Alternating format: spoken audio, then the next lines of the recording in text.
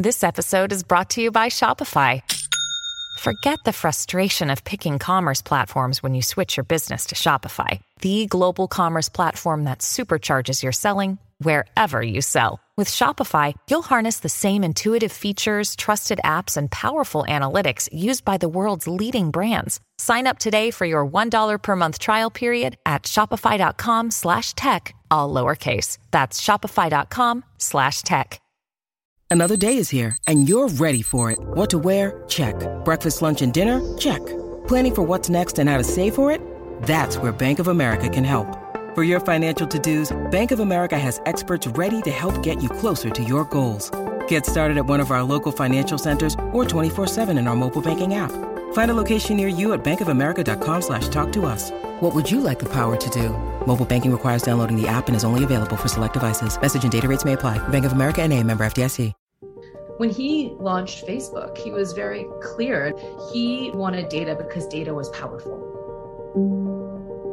I think Mark Zuckerberg wants every human on earth who has an internet connection to be a Facebook user. And I really mean that. He believes that his ability to be a historic figure is to connect the whole world.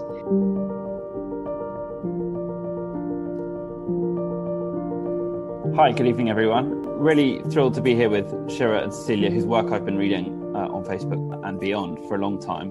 In fact, Shira, I first remember reading your work when you were Middle East correspondent for the Times of London, which is whose offices I'm currently sitting in. So yeah, versatility is clearly part of your journalistic armory. And you've worked for BuzzFeed, for NPR as a foreign correspondent, and are now cybersecurity reporter for the New York Times. So interesting career, fascinating career, frankly. And Cecilia, you're national technology correspondent for the New York Times. I remember first reading you at the Washington Post. So you're kind of a master of Washington and where policy and politics meet with technology. And you know, you both have written separately together for the New York Times about technology and in particular Facebook, this kind of behemoth. And so you've written this book, An Ugly Truth Inside Facebook's Battle for Domination. I've read it. It's great. And it's probably, I think my colleague Hugo Rifkin in the Times yesterday called it probably the best history of Facebook we've had so far.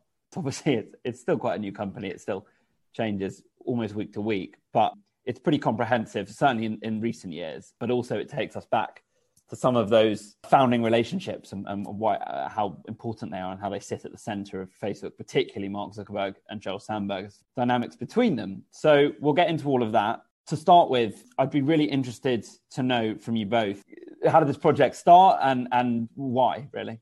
I think it really started out of a natural partnership between Cecilia and myself. We had written so many articles together in which we found ourselves repeating things over and over. Facebook apologizes, Facebook admits mistakes were made, Facebook says it's going to change.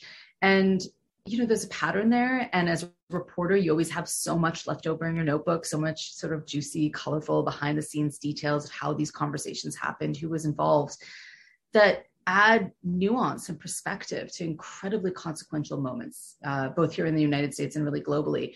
And so being able to take all that and put it in a book and not just say, well, Facebook made a mistake with Cambridge Analytica or Facebook made a mistake when it came to Russian election interference, but to take you into the rooms where those mistakes happened and where decisions were made about how Facebook was going to handle it. It felt worthy of a book, and it felt like a story that we could really tell well together with, you know, Cecilia and her expertise in Washington and myself out in San Francisco. I would only add that this actually started with one question that our editor at the New York Times asked us back in 2017, I think, which was when some of the first scandals were coming to light about foreign election interference and privacy problems. She asked, her name is Pui Wing Tam, she asked, what really is going on at Facebook? And that was an important animating question because so much had been written about Facebook, and Facebook is so incredibly concerned about controlling its image. It has hundreds of public relations people to make sure to protect their image. We thought it was actually just, for us journalistically, we were incredibly curious to try to really dig into that question and to go beyond the talking points, beyond the varnished image that Facebook presents, to understand really a few things: how the company works as a technology, how the company works as a business model, who the leaders are, and what kind of decisions they're making. And I will not pretend that we came up with this plan from the very beginning. It was quite a journey, Josh. As you said, like, you don't know how people write this book. I'm not necessarily one to recommend writing a book. It was hard, but it's been very rewarding at this point. And that's what we tried to cover in the book. It's sort of those three aspects: the leadership, the business, and the technology. And that's just, before we get into the meat of it, I think that's really interesting you mentioned Facebook's public relations, because, I wrote a profile recently of Nick Clegg, obviously a senior figure at Facebook. And, I've dealt with a lot of public relations officials in my life, some better than others, some more active than others. I have never come across anything like the Facebook public relations machine. I felt like I knew these people better than I knew my own family by the time and this was one piece in a magazine, not even in America, about one Facebook figure. How hard has it been for you guys to navigate that? I mean, are they scared of you? Are you scared of them? What is this relationship like? How does it work for you? Josh, you mentioned that I spent a decade in the Middle East, much of that writing for the Times of London. I'm very practiced at dealing with dictatorships, with authoritarian regimes that don't want stories told. I think that's probably what attracted me to writing about a lot of these really big tech companies that have so controlled their message. I mean, many of us become journalists because we want to get accurate and truthful and objective information out there. We don't want the varnished company, PR line. That's not what serves democracy. It's not what serves the public. And I can't say how if Facebook is scared of us. I can say that we are not afraid of Facebook. We found in the journey of reporting this book that employees wanted to talk to us. I mean, Facebook has sometimes taken the line that we only spoke to employees that were disgruntled. And I would say that's absolutely not the case. Of the 400 some people we spoke to for the book, the vast majority still work at the company. They spoke to us because they care about Facebook. They saw things going off the rails. They saw their leadership making mistake after mistake and not accounting for it. And their motivation wasn't making the company better. It was enforcing their executives really to be transparent about what happened there and perhaps, start change. And so, yes, I mean, we're incredibly thankful to the people that spoke to us for this book, because it made it possible to not have to deal with, as 10-hour long PR phone calls that go on over the course of a week. So long. Yes. And speak to people who weren't reading off a script. So, look, the narrative of Facebook, to put it crudely, has been sort of hero to zero, in the sense that, I first started using Facebook in 2006. I just joined university. It was really fun. And we had a lot of fun with it. I'm sure we all made stupid mistakes at the time, but it was great. And we were all kind of besotted with this new technology. It was connecting us to each other. I made friends, traveling in Australia, and I kept in touch with them. And, it was a lot of fun. By 2017, 2018, Facebook's reputation really was in the gutter. And, we now have this books by people you'll know well, people like Shoshana Zuboff, Roger McNamee, really, and others, really painting Facebook as possibly the most significant threat to our democracy today, that it's undermining our elections, that it's undermining the way we act as a society, that it's allowing hate to flourish, that it's allowing Burmese juntas to oppress their populations, that it's been the tool of authoritarian governments. How bad is Facebook? I know this is a big question, but, do you think we've maybe swung too far the other way? Do you think the pendulum has become, too unfair to Facebook? Or actually are these problems just as profound as its critics say they are? Well, look, Facebook has 3.4 billion users across its three apps around the world. It is historically the largest communications tool to ever connect that many people on Earth. It is big, it's powerful, it deserves attention, and it deserves scrutiny. Absolutely. It is a company. As far as how bad is it? Well, I think some of the anecdotes can let people judge for themselves. I mean, even today, very recently, the chief of staff of the White House said that when they're talking to Americans who aren't willing to be vaccinated, they ask these Americans, well, why not? And oftentimes the people will say things that are just false, like the vaccine leads to X, Y, and Z, which is completely ludicrous and false. And then the White House asks, well, how did you get that information? And almost always, this is Ron Klain, the chief of staff of the White House, said they learned it on Facebook. So we're still seeing the present danger of the flow of misinformation. We're seeing the present danger of of a business model that prioritizes engagement and growth, and therefore doesn't put the safeguards in place. And a company doesn't have a lot of the speech policies in place to protect its users. So I can't say how dangerous it is. I think a lot of people already have their own opinions, and there is a lot of great literature out there already. I think what we do in the book is really lift the hood for people to understand how this actually works, and through example, show in real, like very colorful detail what the consequences are of this machine. And Shira?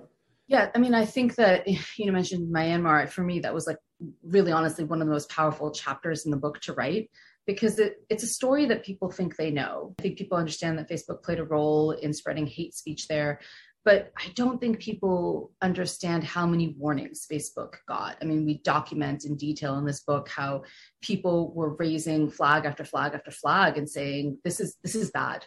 It's not just one post. It's not just a dozen posts. It is radicalizing people in anti-Muslim hatred across Myanmar. And to see Facebook ignore that, even when someone comes to their company, and they had, one Burmese speaking moderator in a country where over 100 languages are spoken, to me, that was such a damning detail. How can you possibly hope to understand what's happening in Myanmar? How can you possibly hope to avert the spread of hate speech there when you don't even have people that are speaking the languages to moderate the content that is coming from there? So there's a kind of vignette at the beginning, or more than a vignette, sort of a chapter, if you like, at the beginning of your book that is very eye-catching to me. And it's about Facebook engineers who were fired about 7 years ago, 52 of them, for abusing the system. And in this case, it was using it to stalk women or to find out what women were, who they wanted to date, or to check up on women who had rejected them, this sort of thing. And the reaction from Facebook, obviously these people do eventually get fired, but it's that classic Facebook thing we've seen, that it's kind of slow. It doesn't quite seem to worry. It doesn't quite seem to give the problem the precedence it probably should have done. Well, I wonder why you started the book with that story and what it sort of illustrated for you about the company that you were writing about. We thought it showed something about what their priorities were. So in order to understand the importance of that anecdote, you have to understand why these engineers were able to stalk women, essentially, and find that kind of data on users. And it's because for Mark Zuckerberg, when he launched the company, when he hired his first employees, the priority was growing as quickly as possible. It was moving fast and scaling things. We have a profanity in the book, which I'm not going to include on the show today. But engineers were encouraged to ship products as quickly as they made them. And in order to do that, he gave them free access to user data. It was a way of getting them to work very, very quickly. You don't have to theoretically see if something works. You can test it on a real person in that moment and see, do they like this feature that I've created or not? Even though they were firing people year after year, and those 52 people you mentioned, that was just in one, I think, 2-year time frame that was studied. We don't know how many people were fired before then, and we don't know how many people were not caught. We just know that in 1-2 year time frame, they caught 52 people. They kept that feature going until it was literally flagged for them in a report they could no longer ignore. Their new head of security said, this is a huge issue. Your own employees are over and over again abusing their access to user data because you have not created ways and systems to catch them and stop them. You have made it so that, it's a matter of time before this happens again. And he insisted that it be changed. And it was only then that Mark Zuckerberg sort of said, oh, right, well, let's change this. It highlighted for us a problem and a pattern that was going to repeat over and over again in every chapter, which is not acting proactively, not seeing around the next corner, and honestly, not seeing the potential for things being misused and things being misused by bad actors. At the very core of Facebook and at the core of your book is this relationship between Mark Zuckerberg and Sheryl Sandberg. They also go on quite an interesting journey. There's an interesting narrative arc to that. It starts, it's this kind of magic meeting at a party.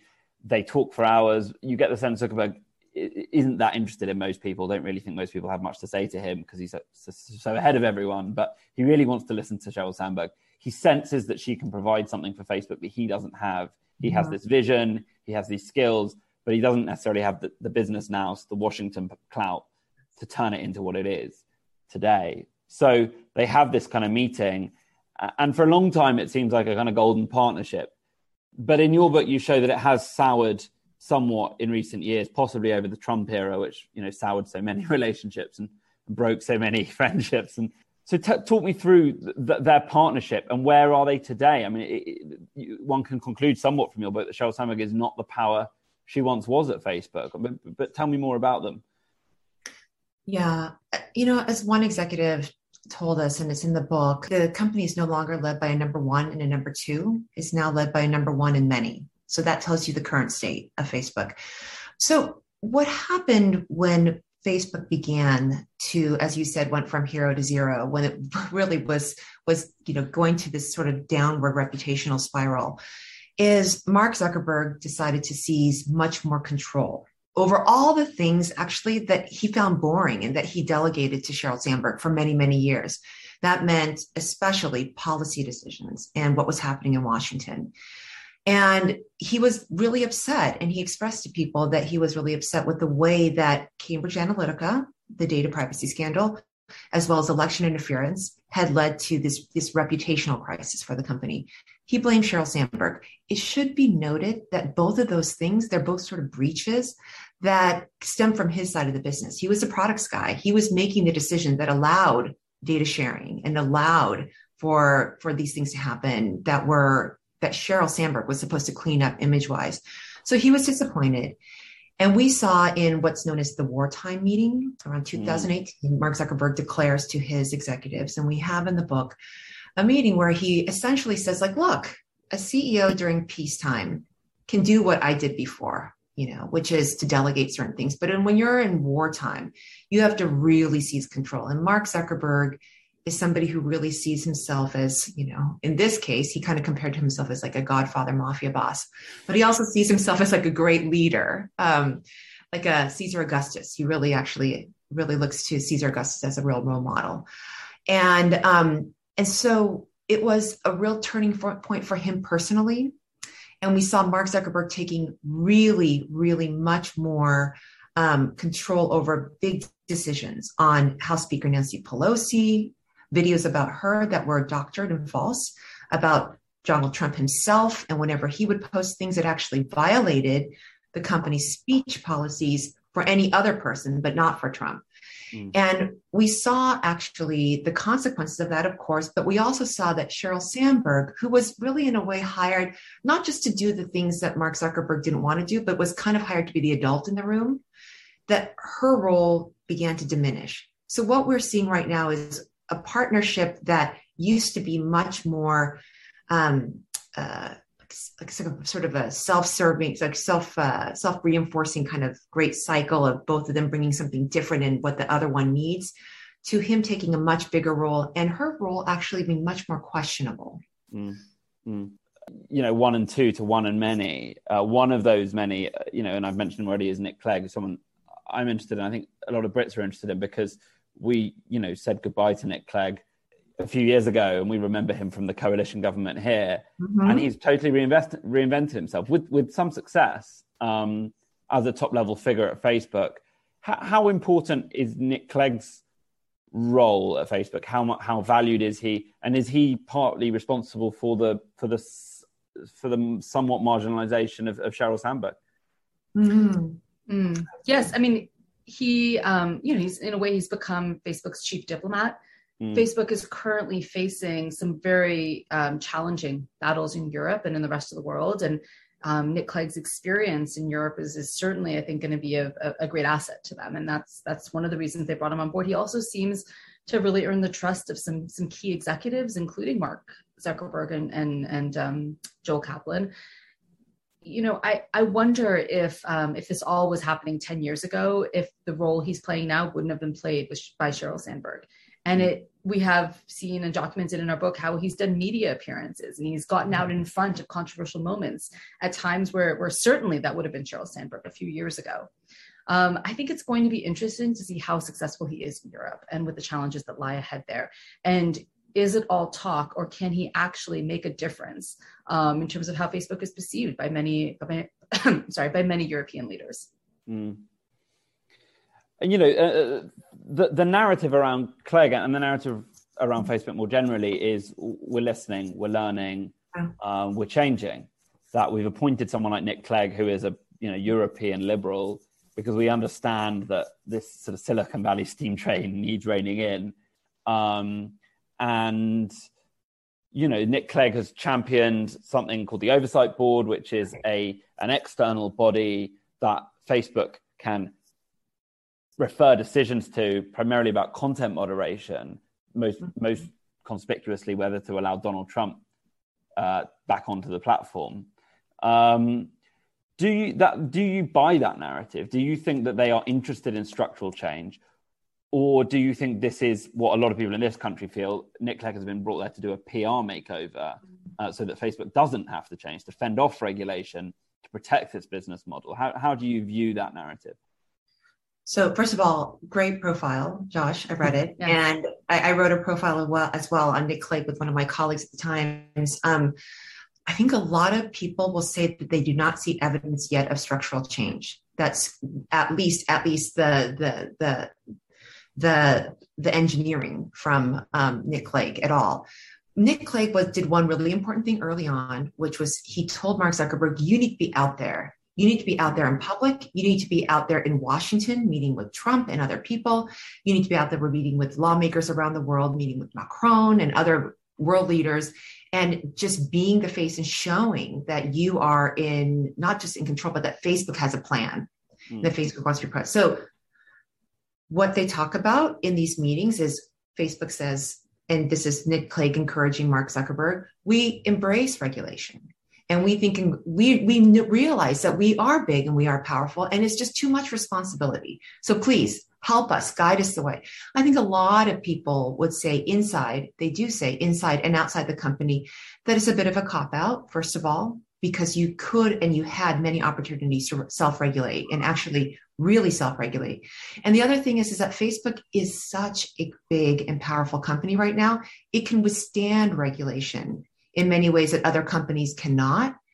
And there are arguments that actually regulation can even help them cement their dominance and their market share, because small companies can't break in because of their they have to subscribe to this kind of regulation. So I think that, the role of a chief diplomat, if you were to further that great metaphor or analogy that Shira brought up, it's often meeting, negotiating, presenting new ideas. Structurally, we have not seen anything change to some very, very key things, which is number one, the fact that growth continues to be the number one goal, and that the business model, which is based on engagement and trying to get people to come back over and over again. And we showed through story after story about how these things were formed, these two really main pillars of the company, and how that's not changed at all.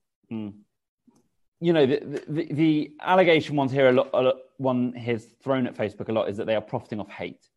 That the core to their business model is basically allowing for the proliferation of people's absolute worst instincts, and that draws people in, and it allows them to profit off that. Facebook vehemently deny that. I can hardly count how many different people at Facebook have said to me, "That is not our business model. That's not how we roll. That's unfair." In England, we've had. You may have followed. We've had a sort of great eruption of news this week following our very tragic loss in the Euros final last Sunday, which was that there was a torrent of racial abuse, vile stuff, hurled at three England players, black England players who missed penalties. A lot of it on Facebook and a lot of it on Instagram. And so this debate has come up again. Are they profiting off this stuff? Why are they allowing the stuff to proliferate? Do you think this stuff is core to their business model? Why can't Facebook simply prevent people sending monkey emojis to black England players using the N-word? Like, why is that? Why can't they just stop it? Well, this technology is so advanced. What's going on? That's such a wonderful question, because that example really is a perfect one of how the pattern keeps repeating itself over and over again. Facebook is very, as you said, very careful to say that they don't promote hate on their platform. And that's a very clever PR skirt of what they do, which is to promote anything emotive on their platform. What rises to the top of Facebook's algorithms are things that inspire emotions, whether that's hate or love or anger or sadness or outrage. That's what people engage with. That's what you often see first when you log into Facebook. It's the things that are going to drive your engagement. And so that's one of the reasons why we keep seeing these things go viral on Facebook and spread on Facebook, whether here in the United States, it's a narrative that the election was stolen, that there was widespread voter fraud, both of those things false. Whether in England, it's hate speech being directed at athletes. These things, people will see them and they get angry at seeing them. They're not supporting the racist epithets that were thrown at those football players. But in their outrage, in lingering on that post for an extra 30 seconds, or maybe even hitting the dislike button, they're still telling Facebook, I'm engaged in this. I've spent more time on your platform when you showed me this at the top of my newsfeed. And so, the talk is often of regulation. We hear it in Brussels, we hear it in London, we certainly hear it in Washington, DC. Facebook seem pretty good at fending off that regulation. They obviously have an incredibly powerful and well-funded lobbying operation, people like Joel Kaplan in Washington and others. Are we ever going to see serious regulation of Facebook? What might that look like? Where do you think this is headed? Yeah, so the energy level toward regulation is so high. It's just there's so much interest in regulating big tech, more than I've ever seen. And I've been covering this for quite some time. How specifically they can rein in the big tech companies is really just, there's so many questions as to how they can actually execute on that. That a federal court recently threw out a lawsuit to break up Facebook. And that shows the limits actually of enforcement action, and that the courts in some ways think a little bit differently than these regulators, particularly the Biden administration's picks to regulate big tech. The Biden administration very much has shown that it has picked people to lead the agencies that oversee big tech, and these people have been very vocal about their desire to regulate, to better protect consumers on the internet, and to break up companies like Facebook. But there is like some limits in terms of the courts, but at the same time, I'm seeing legislative action like I've never seen before. Also, a suite of antitrust bills passed through a House committee. It's going to at some point go to the House floor and then go to the Senate. This is new. It's a new energy that I think shows that there's a lot of bipartisan interest in regulating the companies. The question is, how do you fit century-old, decades-old, in some cases centuries-old law to regulate companies that just defy the definitions of the economies and the businesses for when those laws were first created? It's like putting square pegs in round holes. It's really hard right now. And so, I think that they're going to be regulated, but it's not going to be even this year. It's going to be some time. And so talk to me a little bit more about Mark Zuckerberg, the man. I love this Octavian Augustus vision he has. We hear a lot about Zuckerberg, the man, and it's often quite quirky stuff. It's the guy who teaches himself to butcher his own meat, who's teaching himself Mandarin. It's this kind of, he's portrayed to us as this slightly, I guess, cyborg-like kind of, slightly otherworldly figure, phenomenally bright, probably not very patient with people, or, obviously you guys, he didn't deign to be interviewed for your book. I suspect you've probably both met him over the years, but what's your sense of Mark Zuckerberg, the man, and what does he want now? He's got this $1 trillion company, the levers of world power at his fingertips, but what does he, he's still, barely 40 or whatever he is. What does he want? Who is he? Right. Mark, who, he's 37, he's going to be 38. Gosh. We were really interested in that as reporters. You want to know what drives this incredibly wealthy and powerful man. And what was interesting was how early on in his life, he knew that he wanted to be powerful and historic.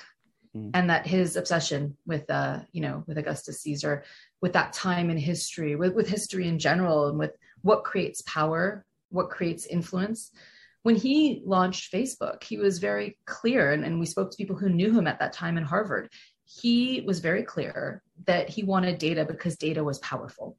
he wasn't thinking about wealth at that point. He wasn't thinking about, Washington and US politics. To be honest, I don't think that's his natural state. He was thinking about data and how in this new age of the internet, the person who held the most data about people would therefore hold the most power. And to this day, I think power is really what drives him, and the sense that he has achieved something in creating a historic company that in 100 years, history books will likely mention Facebook as the first truly global social network. I mean, yeah, I was, as an undergraduate, thinking about how to afford better vodka and finish my essays. So that slightly terrifies me. But, there's a lovely little vignette in your book where Mark Zuckerberg hosts Sergey Brin and Larry Page and Eric Schmidt, the sort of three guys, founders and CEO of Google, for a meeting. And it's in his tiny little sort of studio in Palo Alto. And people are sitting on futons, these kind of vast figures in our technological landscape. And they're discussing a merger. I mean, was there seriously a possibility that Google and Facebook might have acquired Facebook? I mean, it's sort of now one already thinks of these companies as far too large. I mean, that's a Google, Facebook kind of sort of Ouroboros. I mean, it's a sort of terrifying thought. Like, what was that about? Yeah, I mean, I don't think it was a merger. And we don't know that it was a discussion of a merger, but there were discussions about what kind of partnership could emerge. Right. That said, the Mark Zuckerberg at that time when they met, he was a really, really hot figure. What I mean by that is not like people were really interested in trying to understand him. There's always a hunt for the next big founder. It's like there's just in Silicon Valley, the founder mythology is so strong. And the idea that there's going to be a boy genius to create the next technology. And Mark appeared to be that person. So at that point, Google was a little bit more mature. Obviously, it started about several years before Facebook. And everybody was seeing the social network that was doing something different, and that there was this guy who was very young, who dropped out of Harvard. He had all the same sort of echoes of the Bill Gates sort of story, drop out of Harvard, who was doing something that looked impactful.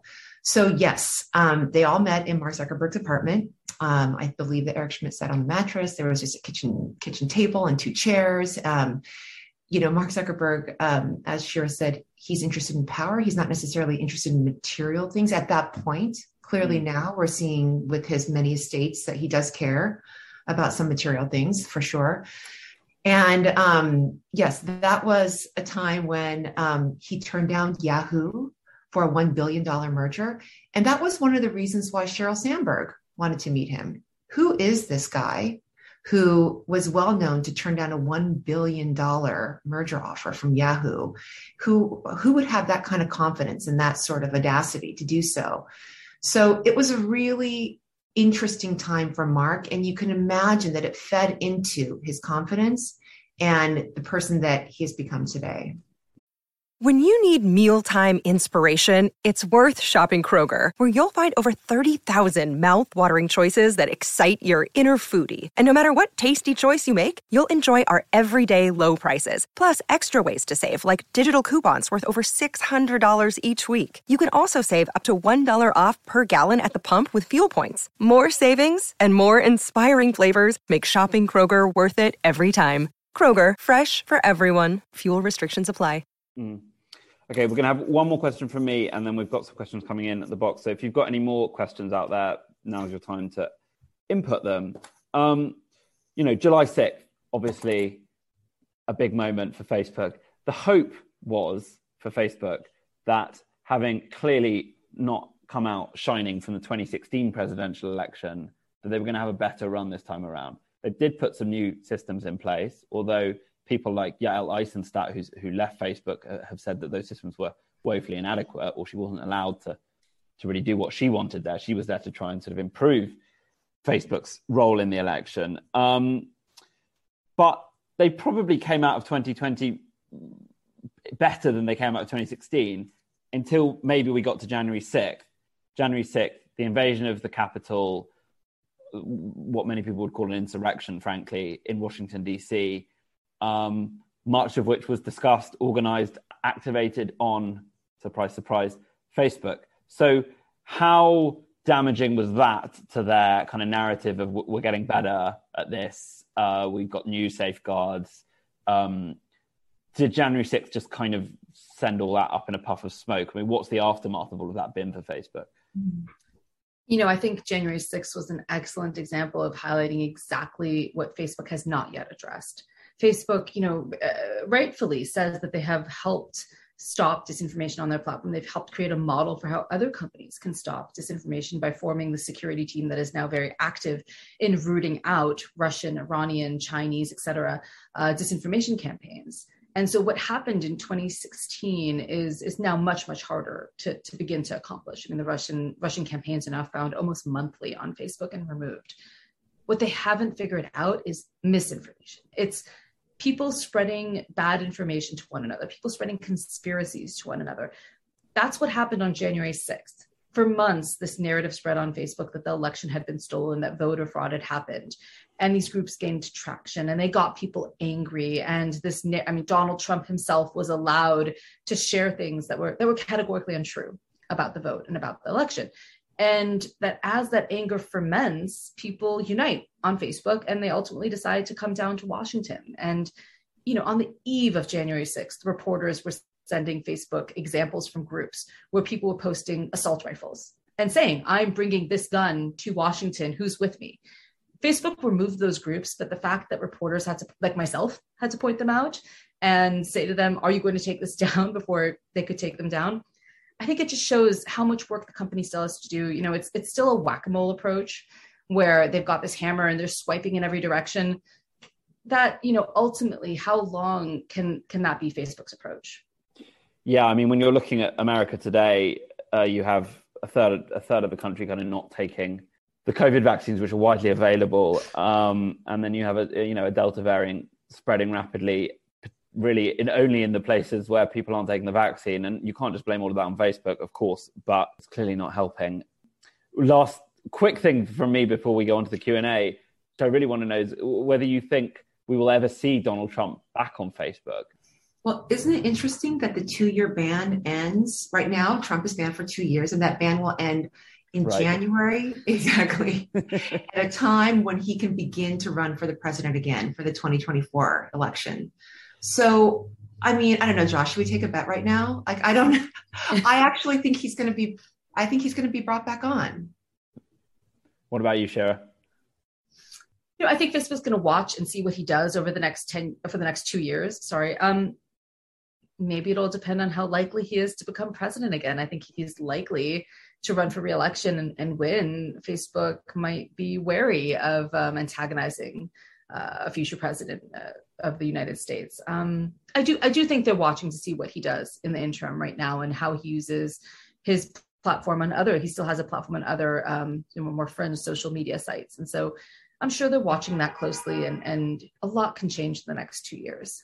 Yeah. And I just would add, I said rather glibly, I think either he's going to be put on. And the reason why I say that is actually because I just don't think Facebook wants to ban any political figures, really. They err so strongly on free expression. They err so strongly on this belief that political speech deserves a special category and that bad speech drowns out good speech.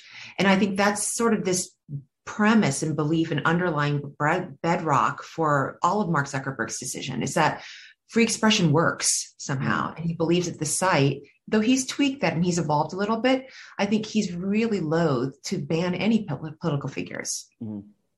Okay, so we're going to turn to some of our questions.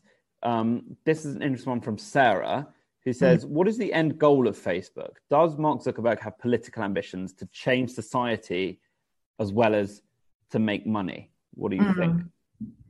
I think Mark Zuckerberg wants every human on earth who has an internet connection to be a Facebook user. And I really mean that.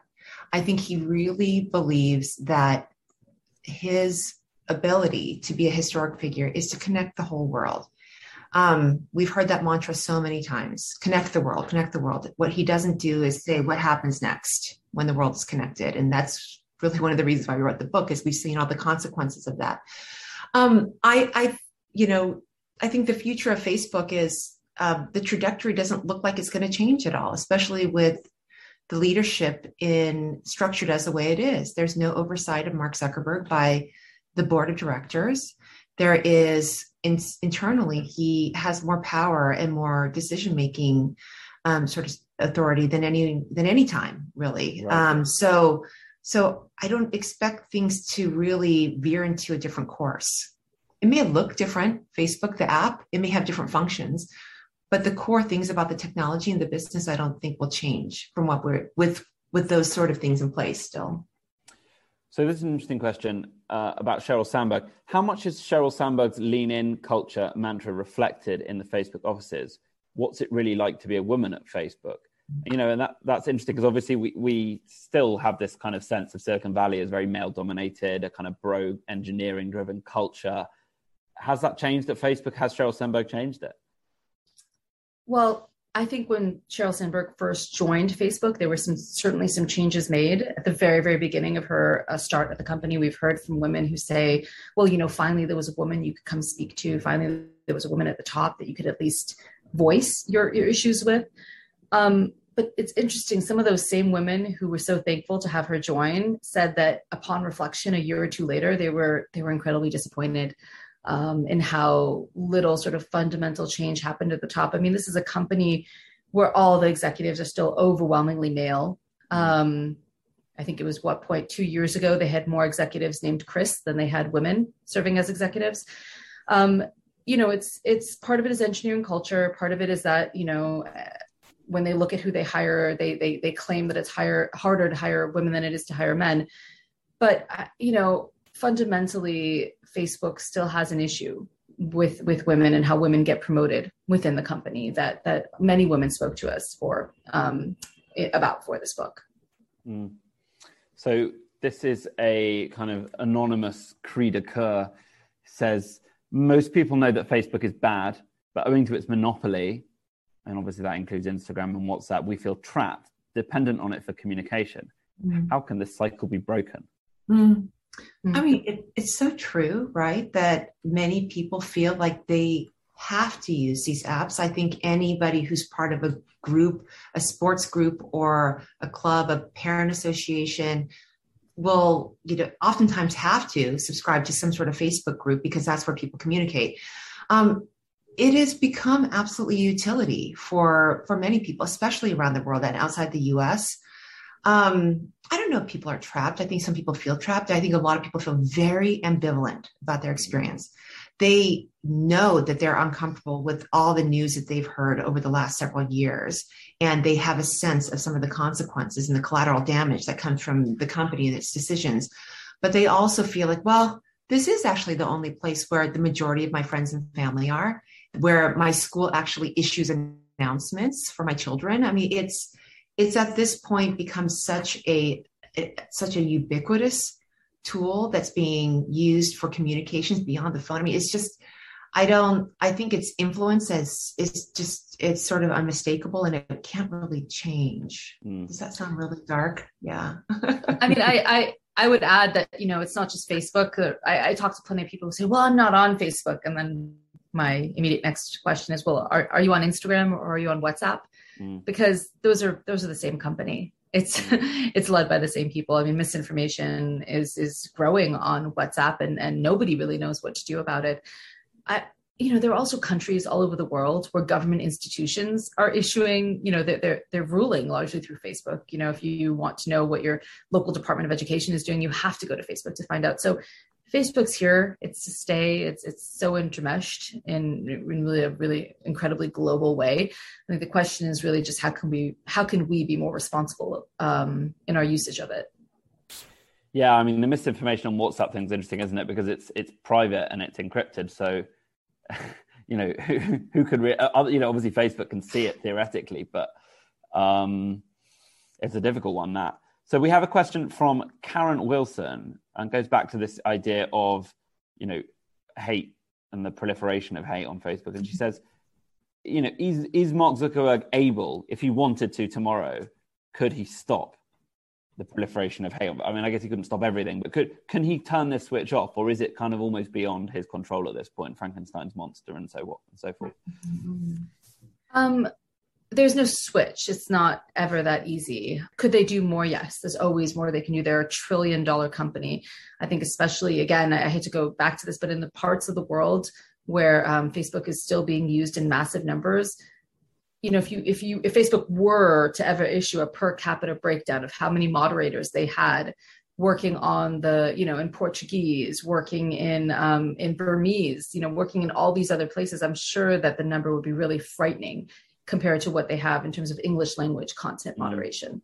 So yes, there's always more that they can do. And really there's more governments can do as well in terms of helping Facebook figure out what should be the role here. I mean, should governments have a role in saying to Facebook, right, we're drawing, our line is here. If you have speech on your platform that disenfranchises people from voting, that's not, you know, that's not something we're going to allow.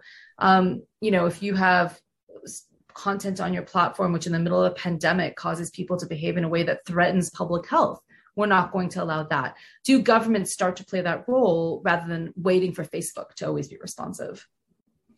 So one question I have is about, you know, you cover this in the book about the Cambridge Analytica scandal, you know, which is obviously a big story in the UK as well. How much of an inflection point was that? How big was that internally? How worried were Mark Zuckerberg and senior Facebook leaders about that scandal, or was it just another PR issue for them? Yeah, it was a huge moment. It was a big turning point internally and also among the public. This is, mind you, right after there were discoveries of foreign election interference on the platform. So there was already a suspicion around the company and also anger towards the company among users, lawmakers around the world. So Cambridge Analytica, what that did was it actually gave people a different view of Facebook and understanding how the machine works a little bit more, understanding how data had been transferred for many, many years between the company and third parties, thousands of third parties. And it was a wake-up call for users in that they realized, wow, the amount of data I have is the amount of data that Facebook has on me is so vast and so broad. And not only that, but they've been giving it away to so many other third parties. They've been essentially polluting the internet with my own data. I have lost control. So it was almost just another way of looking at Facebook and understanding and educating people about how Facebook operates as a technology and as a business. It was a huge inflection point. The delete Facebook sort of movement on Twitter and other social media platforms sort of came from that. So, and internally, they were absolutely afraid of the fallout. And so we have a couple of questions that I will lump together, both anonymous. One, someone wants to know, what happened to F8, Fate, the Facebook dating service, which someone seems very disappointed didn't take off. And the other is, what happened to Libra and the plan to launch a Facebook currency? And I guess I would lump those together and say, are they still innovating at Facebook? You know, are they still coming up with new ways? You know, I remember, didn't they buy sort of Oculus Rift a while back? You know, and VR, you know, virtual reality and stuff. Are Facebook still, you know, how kind of, because, you know, a lot of what they seem to do is buy up competition, and, you know, other people do the innovating, and Facebook just buys it all, which is what they did with WhatsApp and Instagram. But are they still internally looking to sort of mold our future with things like Libra, Fate? Some of them will obviously be rubbish, others might not. You know, what's that kind of forward thinking in that way? You know, Facebook would love to continue to buy the competition. I think many founders in Silicon Valley are no longer interested in selling to Facebook, largely because of the experience of companies like Instagram and WhatsApp that were promised certain things by Mark Zuckerberg, including autonomy. And you know, they were promised Facebook was going to maintain some of their values around privacy and security, and they didn't see those things happen. And now, you know, you speak to founders who say, well, I wouldn't sell to Facebook because I don't trust them to honor some of their agreements. But you know, now Facebook is much more in the business of really trying to copy or mimic popular platforms out there. We saw them recently announce a plan to get newsletters started on their platform. I think it was a few months ago now that they launched Reels, which is meant to be sort of a competitor to TikTok. Neither one of those appears to be very successful. They're still innovating. They're still trying to get ahead of competition or imitate popular features of their competition. But I do think that, you know, at least look at TikTok right now. It's really its growth is immense. It's tremendous. It's really threatening to encroach on some of Facebook's sort of core user base. I think Mark Zuckerberg is very, very, very worried that all of the public backlash against Facebook as a company and this idea among young people that it's just not cool anymore to be on Facebook is going to ultimately hurt them. So we think TikTok is keeping Mark Zuckerberg up at night, or perhaps intruding on his sort of yogic meditation or whatever. Anything that's hot keeps him up at night. Yes. Right. Well, because he was once the it kid. He was once the hot, the hot product on the market was his, and I'm sure that's difficult if that's no longer the case. Yeah. So we have a question. Is it true that Kamala Harris, the vice president, is soft on big tech because the tech giants are based in her state? I would extend that and say there have been accusations, particularly from the left in America and the right, actually, that the Biden administration is staffed with lots of Silicon Valley types, that they are, in the same way that the Obama administration was very close to Silicon Valley, that has been echoed in the Biden administration. Are they somewhat compromised? For all that they, Cecilia pointed out, they appointed people like Tim Wu, right, pro-regulation, but actually we also see a hell of a lot of alumnus staffing across Washington. This is obviously your bread and butter. So what do you think? Yeah, I mean, I think the Obama administration, the revolving door during the Obama administration was much, much bigger and much, much more active. But you're absolutely right, Josh. There are a lot of people who have come from tech who are in the administration. It's very interesting that people who have been names floated for very important roles in antitrust, for example, at the Department of Justice, who have backgrounds working for tech, or their firms even working for tech, their law firms working for techs, their nominations have been slowed down. They have not been named because so many public interest groups, so much of the public is so upset with the idea that tech is influencing from within, trying to go into the administration and influence from within. So I think that what's changed is accountability about that. People just don't think that that's okay. It's just such a common practice in Washington. And I think folks in Washington are a little bit jaded about the revolving door. I think outside of Washington, most people I speak to are sort of astonished to hear that people recycle in and out of government in the private sector. And I think in this instance, there's just a new stance. A lot of people are saying, no, that's not okay. And so that's holding up actually nominees. Well, that is probably quite encouraging in a way, because, it used to be Goldman Sachs and the big banks. And there's obviously still some of that too, but it is Silicon Valley is the kind of the new hotness, so to speak. But there's a question from Alex B, who says, what role is Sheryl Sandberg playing now if she's been diminished? And I would add to that, could you see Sheryl Sandberg leaving Facebook, given the kind of status quo that you described, that she's no longer the sort of very prominent established number two to Zuckerberg's number one? So what is she doing, and could she end up finding something else to do? Yes, I mean, over the years, there's been a lot of chatter about Sheryl Sandberg leaving Facebook. As we write at one point in our book, she was looking at a job in the Clinton administration. Had Hillary Clinton won, we would have likely seen her in the Treasury Department. I think Sheryl Sandberg isn't tied to Facebook the way that Mark Zuckerberg is. She has had a persona and a career outside of it with her book Lean In and Option B. And I imagine that she wants something else, because at Facebook, she'll always be a number two position. But, we also know that she's someone that isn't going to leave on a low note. She wants to kind of, recap some of her reputation. She wants to not be blamed for all the failings and faults of Facebook. And so I'm not sure. I think it's a question of when she leaves and not if she leaves. And in terms of what she's doing now, she's taken on this interesting portfolio of doing sort of outreach to small businesses. We've seen her really promoting this idea that Facebook is going to be doing more with small businesses. Especially during the pandemic, that was something that she talked about a lot. It was very interesting to me, though, to notice that while she was doing this, she was, in a sense, left out of the bigger discussions about the pandemic. You had Mark Zuckerberg being the one to appear and interview Dr. Fauci. You had Mark Zuckerberg being the one to talk to the head of, various kind of World Health Organizations and play that much more, high profile and diplomatic role.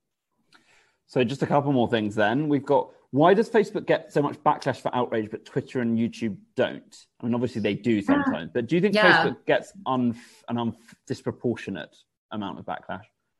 I'd say fair on YouTube, and I'll come back to that. I would remind folks on Twitter that Twitter is actually much smaller than Facebook, much, much smaller, though it does amplify messages in a way that's so powerful, especially the former president, President Trump.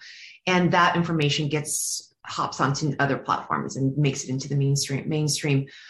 Look, Twitter has been more proactive when it comes to political figures, and they've been willing to experiment as well. And they're very transparent on how they are coming up with a speech policy. They also say very openly, like, look, we're trying to figure it out. Please, academics, come in. We want to share all of our data with you and what we know. Come in and help us. Academics, the public, et cetera. So Twitter has definitely not made all the right decisions. It's made tons of mistakes in the long run, but they've been willing to be a little bit more aggressive. So I think that in that way, there's a lot of anger towards Twitter, but people can see that they're trying to change things.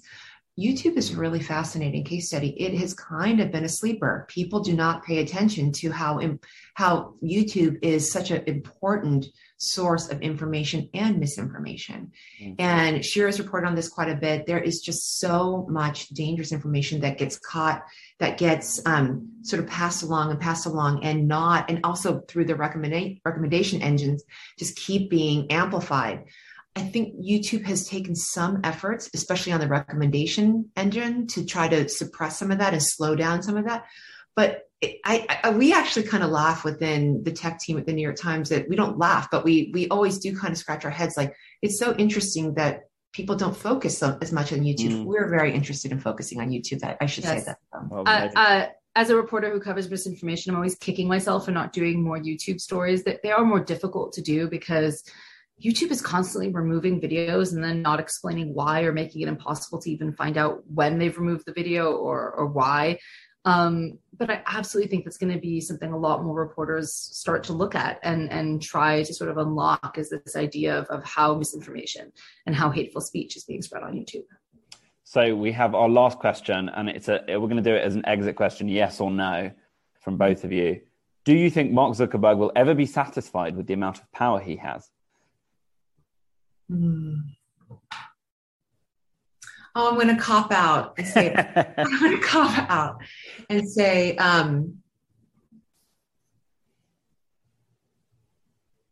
don't know. It depends on how much power he gets. Fair enough. How much Shira? It's an expression. I first heard it in Arabic. I don't know where it originated, but it goes something like, those in power begets a thirst for more power. It's probably the best translation. I've certainly seen it in powerful people that I've encountered in my life, that once they have some power, they tend to have a thirst for much more. So I imagine if Mark follows that pattern, he will continue to want to be increasingly powerful. I don't know where you go from here in terms of power. But I imagine, much like Bill Gates when he left Microsoft, he became the head of the Bill and Melinda Gates Foundation. I can see Mark doing something like that and becoming powerful in a different way. Brilliant. Well, great to see you both. And thank you, everyone, for watching. Thank you for your questions. Thank you so much, Josh. Great interview. Thank you.